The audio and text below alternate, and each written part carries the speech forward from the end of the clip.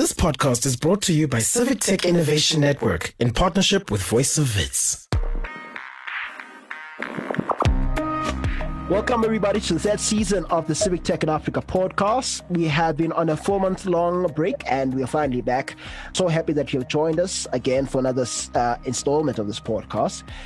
So the beginning of our previous season coincided with the launch of the Civic Tech Innovation Forum. We featured a lot of speakers and exhibitionists who were there, and our theme was DIY Africa.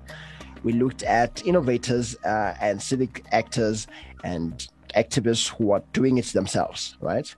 And in talking to these innovators, a central theme stood out for me, and the theme was around simplicity. Right. The point that most of the innovators were driving home was that it was important to use technology that users were already familiar with in order to have a level of impact that was meaningful. This is an important factor when you consider who the target audience of these specific tech tools are. Some of these users have very little access to digital tools, and some have the most basic tech tools at their disposal. So complex tools may be quite a lot to deal with and may repel potential users. Sometime this year, I came across a well-written short article by Al Keggs, who is my guest today, that was aligning what he calls barriers to citizen engagement. In the article, he's talking about 3 key points that civic tech innovators need to think about when developing their groundbreaking tools. He notes that innovators have been creating mobile apps to promote good governance and citizen participation for a while now, but those apps largely go unused. And here's some good reasons we need to listen to and hear about today.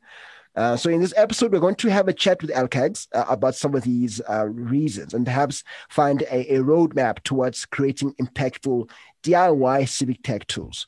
So like I said before, Al Keggs is my guest today. Al Keggs is a marketing and communications expert, serial entrepreneur, and a champion of government openness through data. Al is the founder of the Open Institute, an African organization that works with governments and civil society organizations to promote open government and citizen engagement. Welcome, Al. How are you doing? I am doing extremely well. Thank you for having me. All right. Thank you so much for joining me. So like I said, want to talk about this article because I think it spoke to some of the themes that we kind of went through last season in the podcast. I think one of the central themes for me was around simplicity. Am I right in thinking that a key element to impactful citizen engagement is simplicity? So I hesitate to say that. That simplicity is a goal. Because sometimes simplicity isn't possible in tech. Right. But more than simplicity, I think is the human awareness. Right. So you build an article, you build an app, however simple it is. If I don't have awareness, I can't use it. Think about the first time you had to use a mobile phone, or you had to show your mom how to use a mobile phone, or somebody who's older. And you realize that even the feature phones, as simple as they are, it may have taken, an older person a few minutes to sort of understand their way around texting, for example. Understanding the way around on a feature phone, you need to, if you want to get to L, you have to press 5 4 times, that sort of thing. And that dexterity gets better over time. So I don't know that the goal is simplicity. I think that the goal is getting people to understand. And in my article, what I was trying to say is that a lot of us are building apps. We're building tools. And we are taking the approach that if we build it, they will come, or they will figure out how to use it. So you build I've seen very useful tools that are built by many civic tech guys who go and say, well, we can build a tool that enables us to complain to government that there's a pothole in my neighborhood. On the face of it, and a lot of them are very simple. You literally say complain. It gives you a box. That box you type in, I have a pothole in my place. It tells you upload a photo of the pothole. You upload the photo and you hit send. That's really simple. How much simpler can that get? Yeah, yeah. But even then, those tools are not used. So you ask yourself, why are they not used? And the reason that they're not used is a factor of population. Kenya has a population of 50 million people. Right. About 30% live in urban areas. Majority of the people in Kenya live in rural areas. I think that is true for many African countries. Now, when you have majority of the people living in rural areas, a barrier for them to use that tool is connectivity. Another barrier in most parts of Africa is that people do not have the literacy and what we call functional literacy is that, I know how to read and write. But functional literacy goes beyond reading and writing and counting. Functional literacy is this. I know how to read and write. I know what money is and how to manage money, how to save, how to invest it. I know how to, which government office does what and how I can get help, or at least I know who to ask that question. Right. I know, in general, how government works generally, and what the difference is between my legislative representative and the government official responsible for administration. Right. That sort of thing, those nuance, that basic information. Number 3, I have some digital awareness. I know how to use a phone. I know how to use an app and that sort of thing. Number 4 is that I have life skills. I know how to communicate. I can go into a government office and say, hi, my name is Al and I need help. Right. Because don't forget that even just the ability to go to an office, to a government office or to any office, to walk into a bank requires a certain level of confidence. Yes. Now, the truth of the matter is that in Africa and in many parts of the world, but certainly in Africa, there are many people who dare not walk into a bank. They have never walked into a bank. They don't know what the procedure is to walk into a bank. And there is usually a security person at the entrance of the bank, and that is enough of a barrier to entry. Right. There's enough people in Africa who have not walked into a supermarket, who would not know how a supermarket works. There are people on this continent, and the thing that we in the tech world sort of fail to pay attention to is that these people are very many. And that they are, in fact, quite possibly the majority of us. And you also spoke about, and you touch on the issue of confidence as well. In the article, as a second factor that may be, because you just stated that a factor, the first factor is functional literacy, right? That is an important thing. So you also state that exposure is an important factor to look at. So you shared some anecdotes there about your experience in rural Kenya of people who don't have water in their household and so don't know that this is a right that they deserve, right? That there's a thing that they deserve to have in their house as a right. And so, just tell me some of the anecdotes that you encountered during your experience in rural Kenya. So I still live in rural Kenya. I live in a small town that is called Malindi, north of Mombasa. Yeah. And 1 hour from my house are villages that I spend a little bit of my time in. And I have met people there. I met Kazungu, who is 50 years old, who has never been to Malindi town, 1 hour away from his house. And I want you to know that Malindi town is not a big town. It's a small town. And it would be the main administrative town for Kazungu. But he has never been to Malindi town, because the only reason that he can think of to go to Malindi town is if he was going for a job or if he was going for a hospital or something like that. And he hasn't any of those. He stays in the farm and he's literally just never been. He's married. He's married to a wife who is about 35 years old. Never been to Malindi town, never needed to. Their first child is, I think, 24 or thereabouts. Never been to town. Never. They have where they have seen water running is at the local borehole. They've never had water running. They've never had a shower. So you tell this person that they have a right to a shower. So that might confuse them. Like, I mean, I've been fine this whole time. I've just never seen it. So, and I've always been clean. I'm not dirty. Yeah. I wash myself with a basin.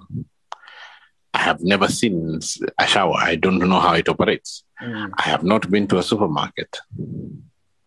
I have not been to a busy town or a busy city. Right.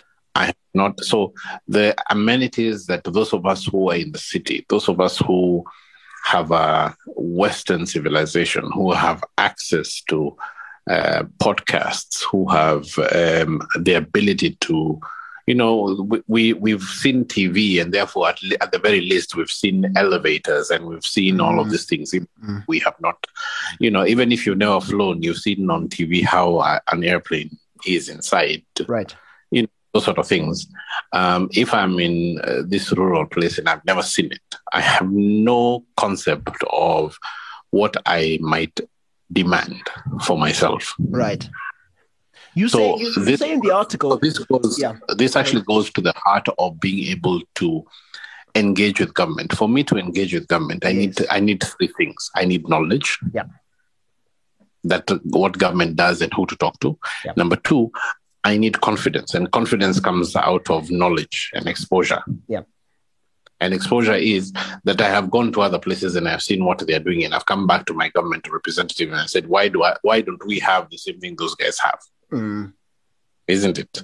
Yeah. And then number three is confidence. And confidence comes from the fact that I know, the fact that I have the etiquette, and I use etiquette here not as manners, but as the ability to engage. Right. And so without those three things that give me confidence, then I can't demand anything. And you say this very nicely. I mean, so there's something you say here about, just as a way forward, you say, you said here, I just want to, and you said very nicely here that the net effect of functional literacy and exposure is a higher self-esteem, which results in the confidence of the citizens in approaching the government with their proposals for development, laying down their priorities. And that sums up those three key factors we're talking about, right, as important things. But then you go on to talk about what we do need to do going forward. And this is something you say we need to invest in soft issues, right? Yeah. And we're talking about investing our energy in civic literacy and participation. I just want you to speak a little bit further, a little bit about this, about how far do we go in investing in soft issues? What are some of these things that we need to invest in? So when private sector companies build things, so when you think about your local mobile company, MTN or Safaricom or any of these companies, when they build things, what they do is that they spend an enormous amount of money marketing those things to us. They tell us that this is how this will change our lives, and they make sure that we are adequately excited to want to even test the usage of this thing. And some of the things they tell us to do are not simple, especially if you think about the USSD, and how, even for me, who has been in tech for a long time, USSD somehow has never been completely intuitive. It's something that I do very slowly. Right. But they make us excited enough about whatever service it is that they're telling us to use, that we then use it, and we then ask somebody to come and help us to use it. But when we think about people in the non-profit sector, we don't do any marketing, because of the fact that we feel that the marketing is not a thing for us. Right. But the truth of the matter is that we do have to do marketing, and we do have to do serious awareness, and we do have to put the budgets behind it. Most telcos will put 30% of their budgets on marketing. Right. Most nonprofits put less than 5% of their budgets on marketing. And when they do marketing, they do a brochure or a booklet that is written in this language that we speak. And you realize this language that we speak is not necessarily English or it tends to be very dense language. All right. Right. If you look, I invite anyone in the civic tech world to spend some time just looking at how the telcos communicate a new product. Just look at how they sell it. Look at how they communicate it, and then see how they break down something that is extremely complex, and how much of an impact it has in getting people to use it. That's the same thing we have to do. Right. We have to engage marketing agencies who know how to communicate to the public. Yes. We have to pay them well. And then we have to make sure that we put budgets for marketing behind it. And here I'm talking to both us in the civic tech, but I'm also talking to our donors, the ones who support us. Because the ones who support us, they're supporting us so that something happens, something changes. And what do you think the role of community-based organizations is in educating people about these things? I hear the marketing aspect of it. Do community-based organizations have a part to play in educating people about tech tools? One of the analogies that I have been asking people lately, which is a little controversial, is this. So if you had body odor, and I needed to tell you that you have body odor, or if somebody needed to tell you Nati, you have body odor, who would be the person who would be likely to tell you? Perhaps your family? No? Yeah. It would be a very, very close friend of yours. Yeah. You would generally not listen to a stranger who tells you that, because you might think that they're being abusive or derogatory or something. Yeah. Who's close to you is the person who can tell you something that is intimate that they need you to change about yourself. Am I right? Yeah. In the same, it is not feasible for a Ford Foundation to come from the United States, or an Open Institute to come from Nairobi, to come all the way to South Africa, into Sisipi, and tell somebody that they have body odor. Right. That they need to change their ways, that they need to change their behaviors, that they need to use this technology, that they need to become more proactive in engaging with government, and so on and so forth. Do you see what I mean? Yeah. Because of the fact that we haven't built that level of trust, and that level of trust is built over years. But a community-based organization will be staffed, will be owned, will be organized by the people from that community, which means they have the trust, they have the people know them, they've been interacting with them, they know that, and they even know the nuances of the community. So, I mean, I think I would be right to say that it's not enough to say I have an app, right, and put it out there as a developer of an app. It's important to do the groundwork and go to the ground, to community-based organizations and engage with those people that your target audience, I suppose. It's a lot more than just putting it out there, right? There's a lot more groundwork. There's a lot more,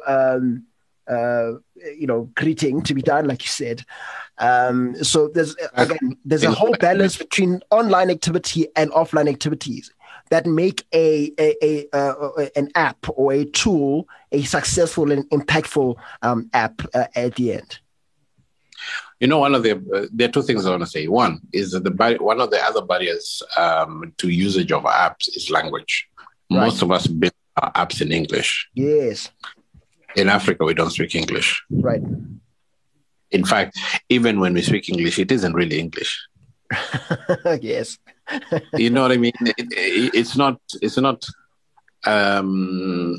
proper English. Yeah. But apps are written in proper English. Yeah. So if I'm doing an app in Nigeria and I'm not using the local way that they speak, I'm doing an app in Nairobi and I'm not writing in the way that even the way in Kenya we say me I, which is a repetition. We say me I like you. Yes. Which in English we don't. Yes. If we don't take those nuances into consideration when we are writing the language of our apps, then you find that there's still a gap, right? I see that. Now that talks to the idea that if you don't understand your target audience in the first place, right, you can't build for them and expect that the app will do something meaningful in their lives. Here's what's worse. When we do those little videos that explain how to use the apps, we do those videos. again, are we doing this for an American audience or for an? So that's number one that we need to think about. Right. The second thing that I think is really important for us to think about is this. At the time that you're building this app and you're hoping that people get to use it, I've been advocating among civic tech people that they should leave the cities. They should leave the comforts of the one. I don't know if it's true in South Africa, but the truth is that in Kenya, majority of the people who build the really cool apps and stuff like that live in Nairobi. Yeah. And not only do they live in Nairobi, but they live in a specific area of Nairobi. They live in upmarket, the city, right? The upmarket areas of the city, the safer areas of the city, the places where it's tarmacked everywhere. There are no potholes everywhere. In fact, there are areas of Nairobi where you'd think you live in Europe. That's where majority of developers are. And one of the things that I would be saying is that they need to leave those neighborhoods and they need to go into the rural areas and they need to develop while in the rural areas. I'm saying that they need to leave the comfort of their Kilimanis and their nice neighborhoods and they go all the way to a rural area, so long as it has a connection. And they should spend 3, 4, 5 months living there and observing how people operate there. Because as they do, it changes you.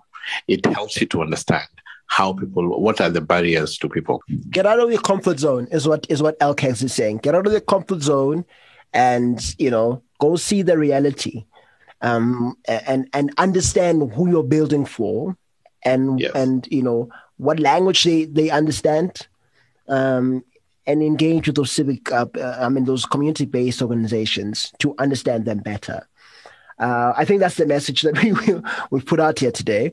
In any case, I want to plug quickly the Open Institute and what you're doing there. And tell me a little bit about that and your work thus far.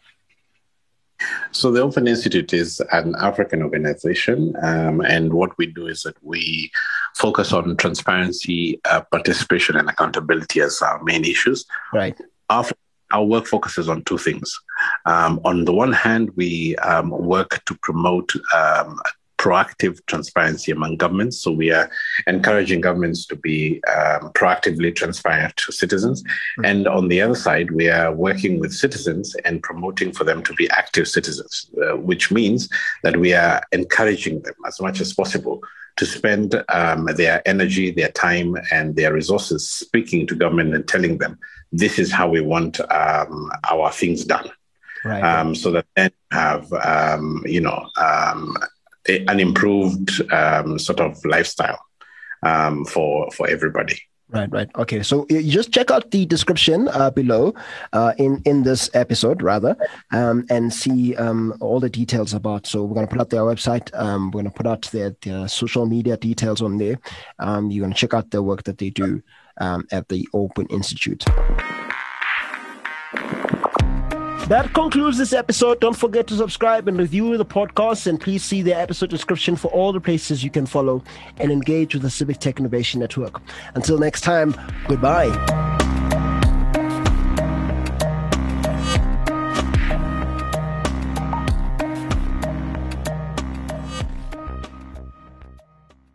This podcast is brought to you by Civic Tech Innovation Network in partnership with Voice of Wits.